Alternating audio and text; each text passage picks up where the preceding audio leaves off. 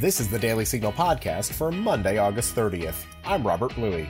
And I'm Virginia Allen. On today's show, I talk with author and Grove City College professor Carl Trueman about his latest book, The Rise and Triumph of the Modern Self. He explains how the gender identity movement can be traced back to humanity's search for identity. We also read your letters to the editor and share a good news story about a way you can support our veterans and Gold Star families on the 20th anniversary of September 11th.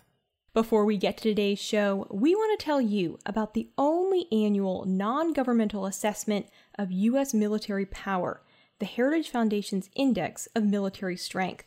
As the crisis continues to unfold in Afghanistan, many Americans want to know our true military capacity.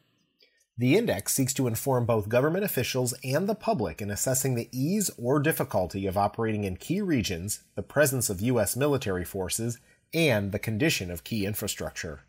To learn more about the 2021 Index of Military Strength, you can visit heritage.org/military.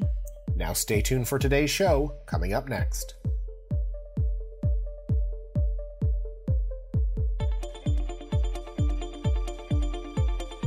I am so pleased to be joined by Dr. Carl Trueman. He's a professor at Grove City College, and he's also an author of a number of books, including his latest, The Rise and Triumph of the Modern Self. Dr. Trueman, thank you so much for being here. It's great to be here. Thanks for having me on. Well, you have, like I mentioned, a brand new book out. The full title is The Rise and Triumph of the Modern Self, Cultural Amnesia, Expressive Individualism, and the Road to Sexual Revolution. A lot to unpack there. So let's just start off with, why did you choose to write this book, and what is really your hope for what you're seeking to achieve through the book?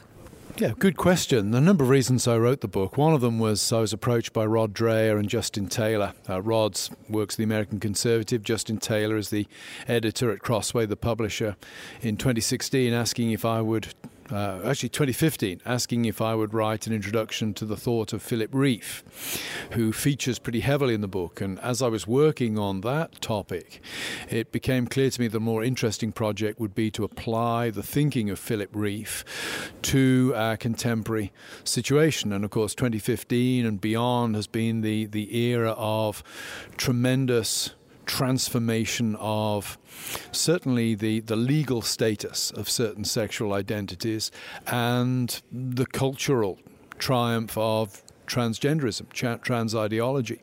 So the book morphed somewhat and became an attempt to try to set these very dramatic changes that are taking place within our culture within a much broader understanding of what has gone on culturally over the last 300-400 years.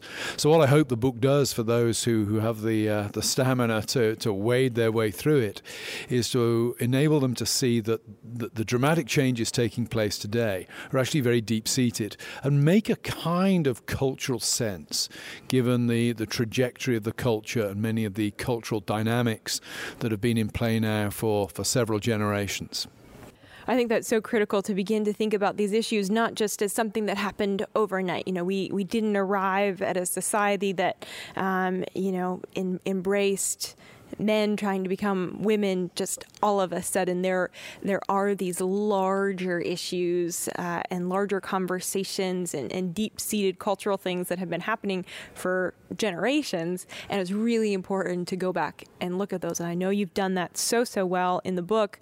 So as you mentioned, one of the issues that you tackle is sexuality, gender identity, and you make the assertion that the sexual revolution was really just a symptom of this very human search for identity. What exactly do you mean by that?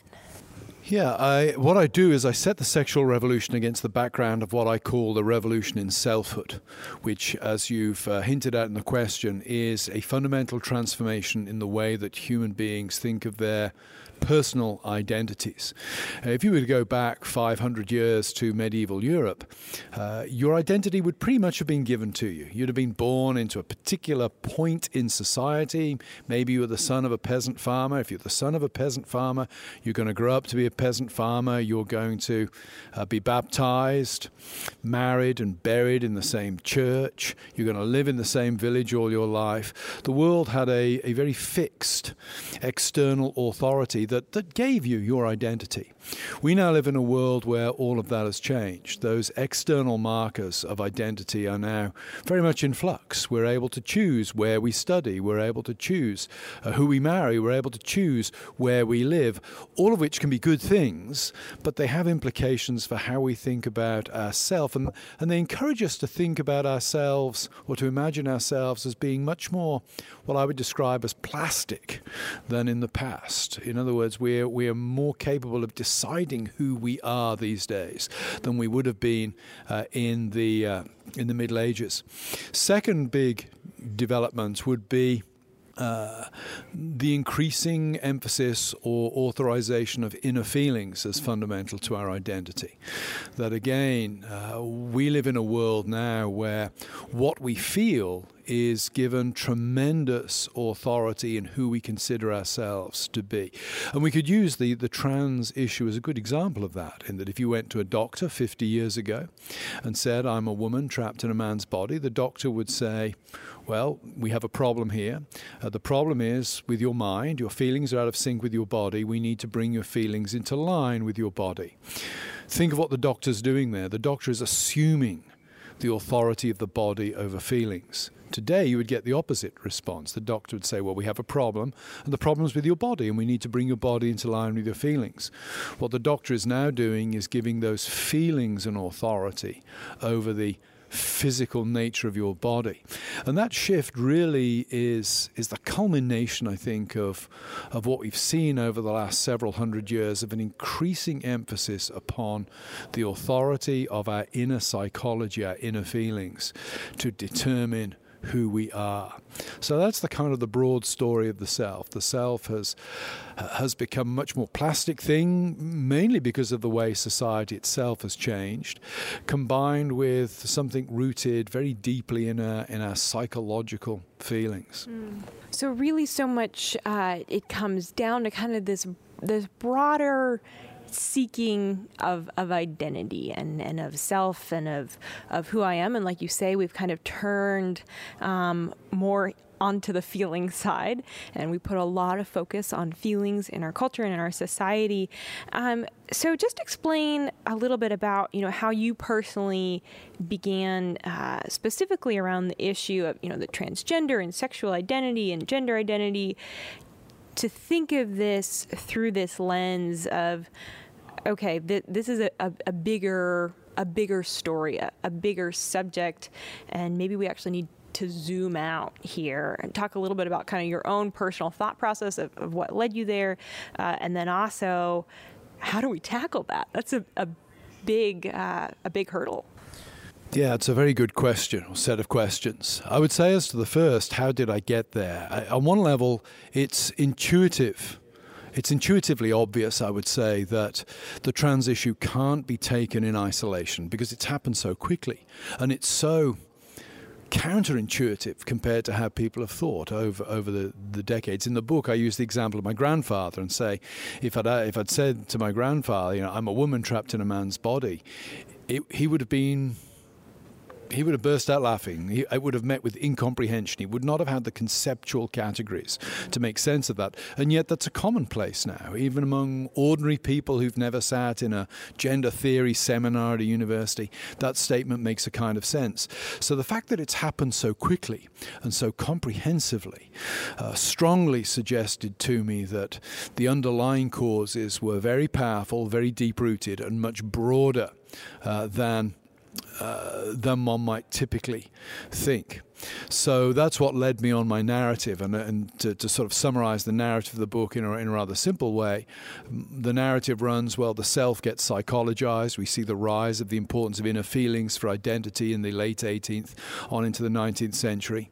Those feelings get profoundly sexualized with the advent of Sigmund Freud, whose thinking about human sexuality, of course, was expressed using the very powerful and persuasive idiom of science. So that became something it really gripped the elite imagination in the early part of the 20th century. And once one sexualizes psychology and sexualizes identity, inevitably it becomes politicized, because that means that sexual morality, laws governing sexual behavior, are really laws governing who you're allowed to be. So that was the narrative side of that story. How we come to address this, how we can push back against this, that's very difficult. Partly because those reasons are the reasons for this are very deep-seated in culture. Partly because a lot of it connects to our imaginations. It's not that my neighbors have been argued into thinking that trans ideology makes coherent sense. It's not that my neighbors have been argued into thinking that gay marriage is the right way for society to go. It's that our culture shapes our intuitions, shapes our imaginations in a way that leads us to think these things just make an intuitive kind of sense. So I'm not sure about how to push back against these things at this point. One obvious way, I think, is to understand some of the tendencies of the culture around. One of those tendencies is stories are very, very powerful. I've big believer in the fact that Will and Grace, the soap opera, the sitcom, probably had more impact on popular understandings of homosexuality and gay marriage than any book written has ever done. So one thing that I think we need to be aware of is the way society thinks, the things that society finds influential. And I think narratives and stories are powerful. And that, I think, then leads us to think about, well, how can we present stories that are more powerful than those the society itself is offering? And that's difficult. I think it's unlikely that we can do that at a national level, because the people who think the way I do not actually control any major influentially cultural institution in the Western Hemisphere. But we can do it at a local level. I think engaging in our local communities in ways that present better ways to live than those being put on offer by Hollywood. Perhaps that's the place to start. I think that's great insight. Because really what you're saying is there's real world consequences for things like, gender identity being pushed forward. And we've had a number of individuals on this podcast, Selena Soul and Chelsea Mitchell, and these female track athletes that are losing opportunities because males who identify as females are competing against them. So we see this kind of tangible effects, and we know that there's a role for litigation to take place in these areas. Like Alliance Defending Freedom is really stepping up to the plate in this area, but there's kind of a larger cultural debate that really it feels like this issue will be won and lost in the court of public opinion, and in capturing hearts and minds and empowering people to think for themselves again, and to not abandon that self-compassion, and because we want all people to be loved and respected and to discover that true identity. That's so critical, but at the same time we have to recognize that there are such real world consequences for these things. So I would be curious as regarding, though, kind of the legal side of this. There's something called SOGI laws, sexual orientation, gender identity laws. And I know this is a subject that you discuss. Get into a little bit of the implications of those laws in culture, in society, and where you think we're headed right now if there's not a change, if there's not a course correction. Yeah, again, good question. The issue of SOGI laws, I would want to look at from a sort of broader cultural perspective. I think 15 years ago, a lot of conservative people, a lot of conservative Christian people, my sort of constituency, thought that an approach of tolerance would be a way to move forward on these issues. Bottom line is, I don't want gay people put in prison. Is it not enough, we thought then, to tolerate people, to remove any legal penalties that might apply to those who are adopting lifestyles or approaches to sexuality with which we disagreed? I think that underestimated what's going on, because one of the striking things I think about being a human being is we want other human beings to recognize us. And when I use the term recognize/recognition, I'm not talking in the common sense term of, I'm walking down the road, I see Virginia, I wave and say, hi, Virginia. I'm not talking about recognition in that term. I'm talking here about recognition in terms of affirming somebody in the identity that they have. And what we have in the LGBTQ plus movement is a demand that not only their lifestyle choices, their identities be tolerated and not subject to legal penalties, but that they be fully affirmed and recognized. And that is I think the motive that lies behind laws that don't simply provide protections for individuals who affirm these identities, but enforce a kind of cultural and social affirmation of the group as a whole. And this is why it's going to be very, very difficult for conservative people to have a live and let live approach to this, because that's not the game that's being played. The issue is not that, well, we can all just get on and live our lives because, hey, nobody's leg is being broken, nobody's pocket is being picked, as Thomas Jefferson would have said. The issue is, which groups, which identities does society affirm and consider to be fully legitimate? And so, for example, on SOGI laws, we're going to find issues relative to public spaces becoming unavoidable. Public bathrooms are going to be subject to these kind of laws. Employment is going to be subject to these kind of laws. It's going to be very difficult to find a space where these laws do not intrude in some way. So sexual identity is really, through these laws, becoming highly politicized in a way that it's going to be, I would say, not just hard to avoid, but impossible to avoid for the ordinary man or woman in the street. And in what capacity or in what areas across the aisle is there agreement on these issues? Because I think sometimes the narrative that we hear from the media is very, very loud. It's kind of one-sided. But what do we know about what the majority of Americans actually think about this issue? What do the majority of Americans actually think about, a 12-year-old being given puberty blockers, about, a biological male in high school being allowed to use the female locker room? What do we know about, statistically, if we have it, what the American people really think? It's hard to tell. I mean, it's hard to generalize, because I would guess that if you took a poll in San Francisco, it would be very different in terms of how people carve up than if you took a poll in West Virginia or Western Pennsylvania, where I live. I've always been struck moving to the Pittsburgh area, that the Democratic Party commercials at election time focus on hard hat jobs.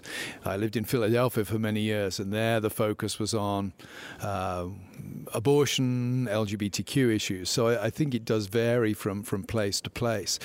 I think on the trans issue, my intuition is, my hope is, that it would still be regarded as way out, particularly to be doing these things to pre-puberty teens and children. I suspect there's a lot of people who are just pretending it's not going on. A lot of people thinking, well, it's not going to happen in my backyard.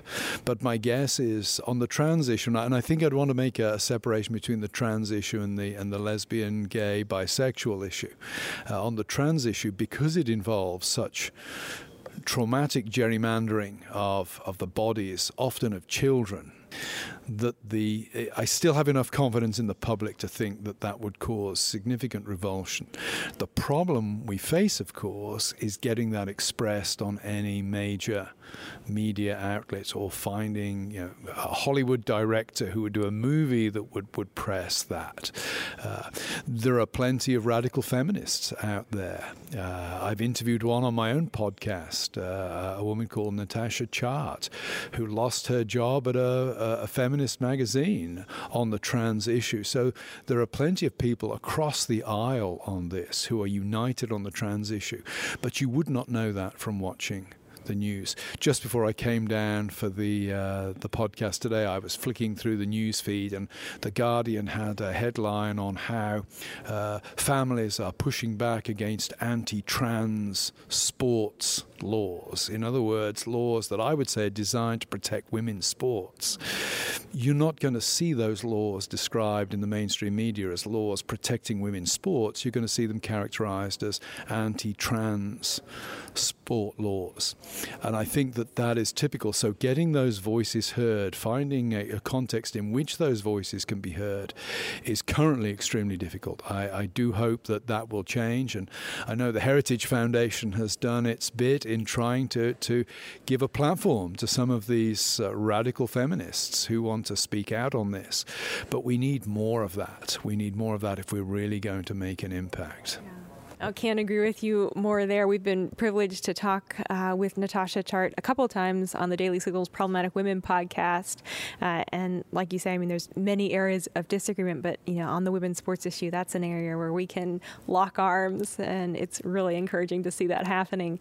So talk a little bit about where we're headed, specifically on the transgender issue. What's next?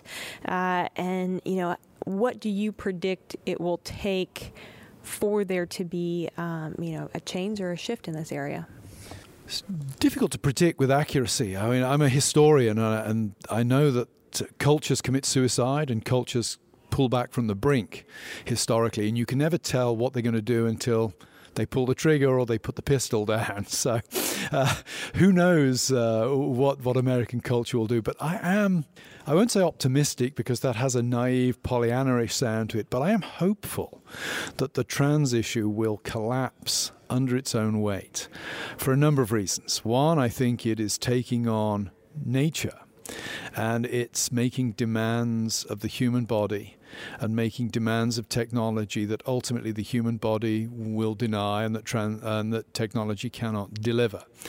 Secondly, it's taking on so many potential political enemies that you have groups where there are very conservative Catholic women standing shoulder to shoulder with radical atheistic feminists is remarkable, and it tells you something about the way that this issue is uniting those that you would never put together. Thirdly, we don't know as yet the full impact of hormone therapy and trans surgery.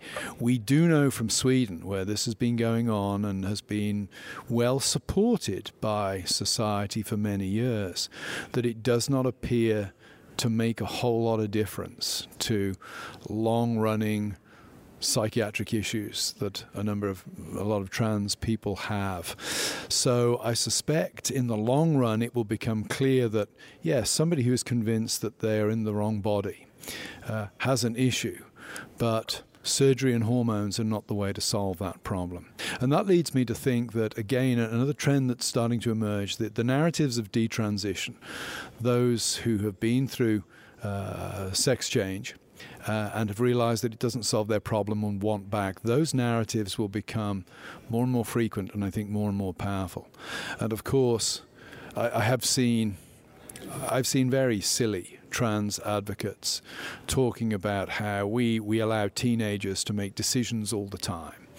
We allow them to choose colleges, this, that, and the other. So why shouldn't we allow them to choose gender? Well, if you choose the wrong college, that's sad, but it may not ruin your life. If you choose the wrong college, hey, if you find out you chose the wrong college early enough, you can change colleges. If you have your ovaries removed, if you go through hormone treatment, if you go through puberty blocking treatment, if you have your breasts removed, if you have your penis removed, there is no going back at that point. We typically do not allow children and teenagers to make decisions that once made are completely irreversible. And I think what we will see in coming years is more and more kids whose parents, put it bluntly, whose parents use them as political chemistry sets. will fight back against that. They may well sue their parents, they will sue the doctors, and they will sue the insurance companies. They will sue the adults who should have acted like responsible adults and protected their kids. And rather than doing that, indulge their own sort of political and social and cultural fantasies. And I think once these groups start getting sued, this is America. Once you start hitting people in the pocketbook, you can expect people to start thinking about the issue in a very, very different way. So I am hopeful long term that the trans issue will collapse under its own weight. I'm sad that it will take a lot of human suffering to get to that point, but I think we will get to that point, and I hope in 50 or 100 years' time people will look back on the trans moment in the way that we today look back on lobotomies as an absolutely crazy idea, and look back on it with incomprehension as to why we were so stupid as to ever think that it would solve the very real problems that a lot of trans people are experiencing and facing in their lives.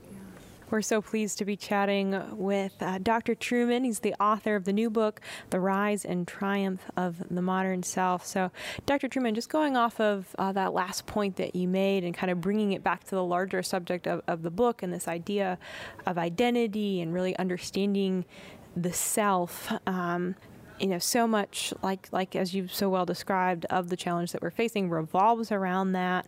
And I'm interested to hear you say, in some ways, that it sounds like this issue, it's going to come down to lawsuits in a way, and people realizing that there is a massive cost, and unfortunately, maybe some damage will have to be done in that process to get to that point. But I just think that's a really fascinating point to make. That in some ways, we might see lawsuits kind of be this key thing that kind of turns it around. Do you have anything you wanted to add on that? Yeah, I do think that's the case. I mean, again, one of the things you learn from history is that lawyers never lose money. Well, whatever's going on, they're usually at the center.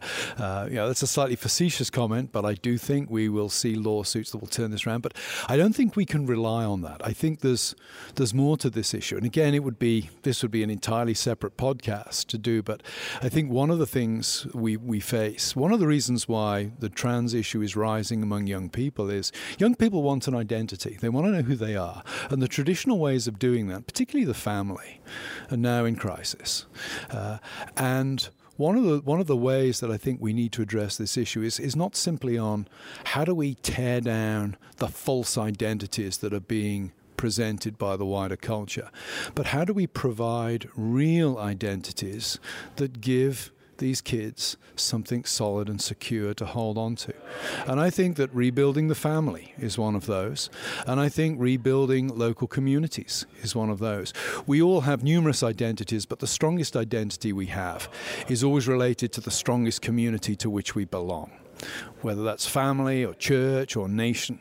If that community is strong, it gives us a solid foundation. So I think it's not enough to think about, well, if we just sit back and allow the lawsuits to make their way up through the courts, all will be well. We also have to be building something positive, providing something strong for people to find themselves in. So I would also want to advocate, let's positively think about building communities. A lot of single people out there. If a lot of single lonely people out there, if you're a family, invite one of these lonely single people into your family, not simply for a meal maybe on a Sunday or a Saturday, but invite them to a family event, invite them to Thanksgiving, invite them to Christmas meal, invite them to something where normally you just have your intimate family members. Allow people to belong. And I think that has to be part of our solution. That, as I say, you could talk about that for a long, long time, and there are all kinds of ways that can be done. And it probably looks different in different places. It looks different in a rural village to what it does in a metropolis. But I think we need to think about how to rebuild real communities that allow people who are searching for an identity somewhere to find an identity and to belong. That's so critical, and that was going to be my final question to you: is what can we do? And I think that really hits the nail on the head. That there is something we can all do, and really that looks like standing with individuals, building those communities, loving people where they're at, in the middle of their daily lives and their struggles. That's so critical. Well, the book is The Rise and Triumph of the Modern Self. You can get a copy on Amazon wherever books are sold. We encourage you to do so. But Dr. Trueman, thank you so much for your time. Thanks for having me on, Virginia. Virginia Allen here. I want to tell you about the most popular resource on the Heritage Foundation website, the Guide to the Constitution. More than 100 scholars have contributed to create a unique line-by-line analysis of our Constitution. The guide is intended to provide a brief and accurate explanation of each clause of the Constitution as envisioned by the framers and as applied in contemporary law. There has never been a more important time to have an understanding of our founding document. So if you want to learn more about the Constitution, go ahead and visit heritage.org/Constitution or simply search for Heritage Guide to the Constitution. Thanks for sending us your letters to the editor. Each Monday we feature our favorites on this show. Virginia, who's up first? Well, we received a very kind 5-star review on Apple Podcasts from one of our listeners writing, "Refreshing and needed, straightforward news, and an admirable pursuit of truth." And in response to Virginia's recent interview with Senator Joni Ernst about the situation in Afghanistan, Harold Harmon of Georgia writes, "Another excellent podcast and informative. Leaving military equipment behind has always proven to be a big mistake. It is disastrous in Afghanistan and dangerous. We will suffer because of it. I love this country and its flag. I cannot stand to watch everything I love being systematically destroyed. May God have mercy on us as a nation, collectively and individually." Your letter could be featured on next week's show, so send us an email at letters@dailysignal.com.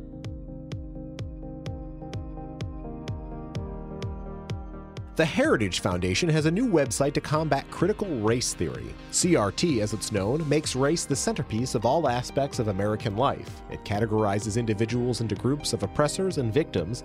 The idea is infiltrating everything from our politics and education to the workplace and even our military. Heritage has pulled together the resources that you need to identify CRT in your community and the ways to fight it. We also have a legislation tracker so you can see what's happening in your state. Visit heritage.org/CRT to learn more. Virginia, you have a good news story to share with us today. Over to you. Thanks so much, Rob.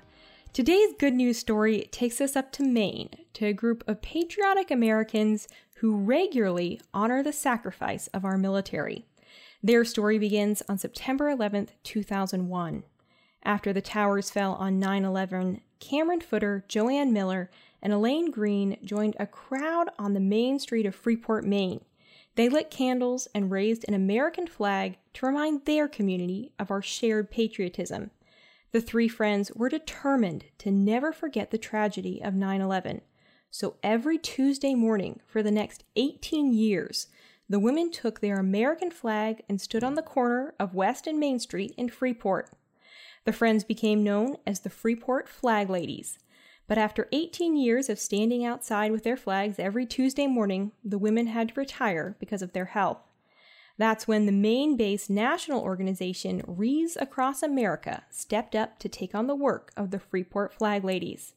For an hour every Tuesday morning, the executive director of Wreaths Across America, Karen Worcester, and others hold the American flag, say the Pledge of Allegiance, and encourage all Americans to never forget the sacrifice of our men and women in uniform.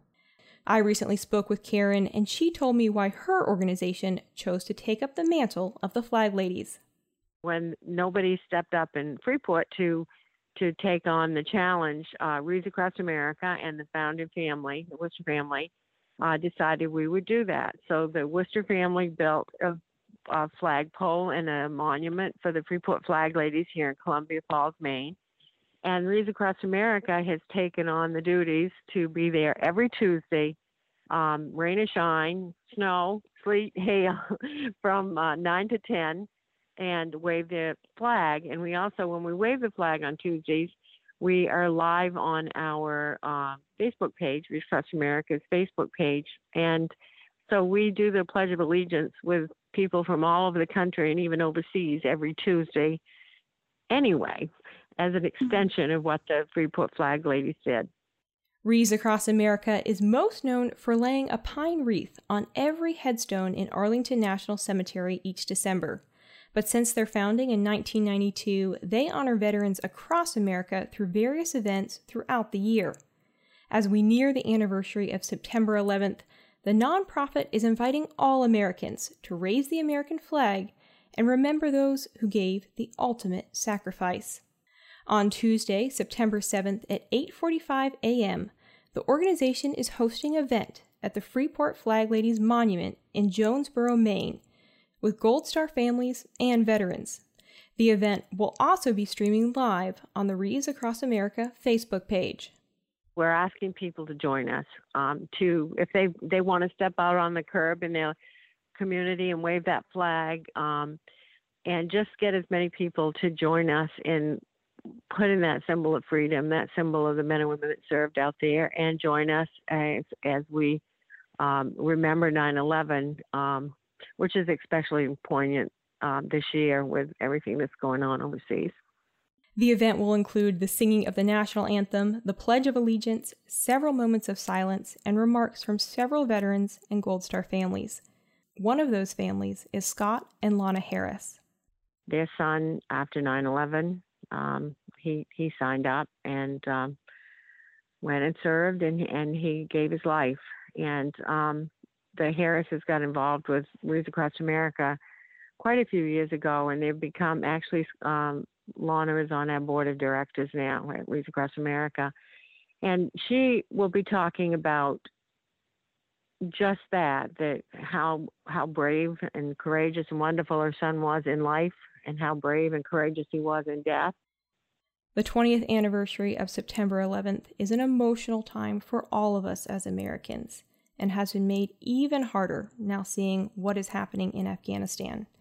But Karen says she hopes this event will remind us all that we stand as one united country.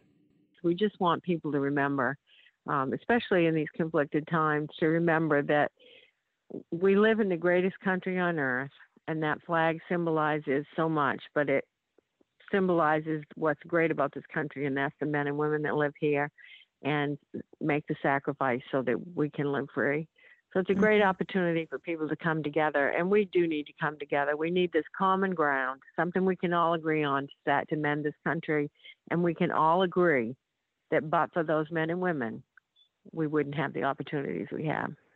You can attend the event online at the Wreaths Across America Facebook page. We'll be sure to put a link for that in the show notes. You can also learn more about Wreaths Across America and the resources that they offer, including resources for veterans struggling with PTSD, by visiting their website, wreathsacrossamerica.org. Thanks for bringing us that story today, Virginia. We appreciate their efforts and always the good news that you share on the Daily Signal podcast. We're going to leave it there for today. You can find the Daily Signal podcast on the Ricochet Audio Network. All of our shows are available at dailysignal.com/podcasts. You can also subscribe on Apple Podcasts, Google Play, or your favorite podcast app. And be sure to listen every weekday by adding the Daily Signal podcast as part of your Alexa flash briefing.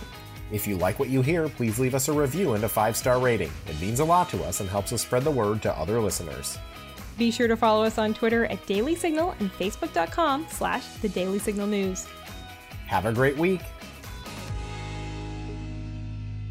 The Daily Signal podcast is brought to you by more than 500,000 members of the Heritage Foundation. It is executive produced by Rob Bluey and Virginia Allen. Sound design by Lauren Evans, Mark Guiney, and John Pop. For more information, visit dailysignal.com.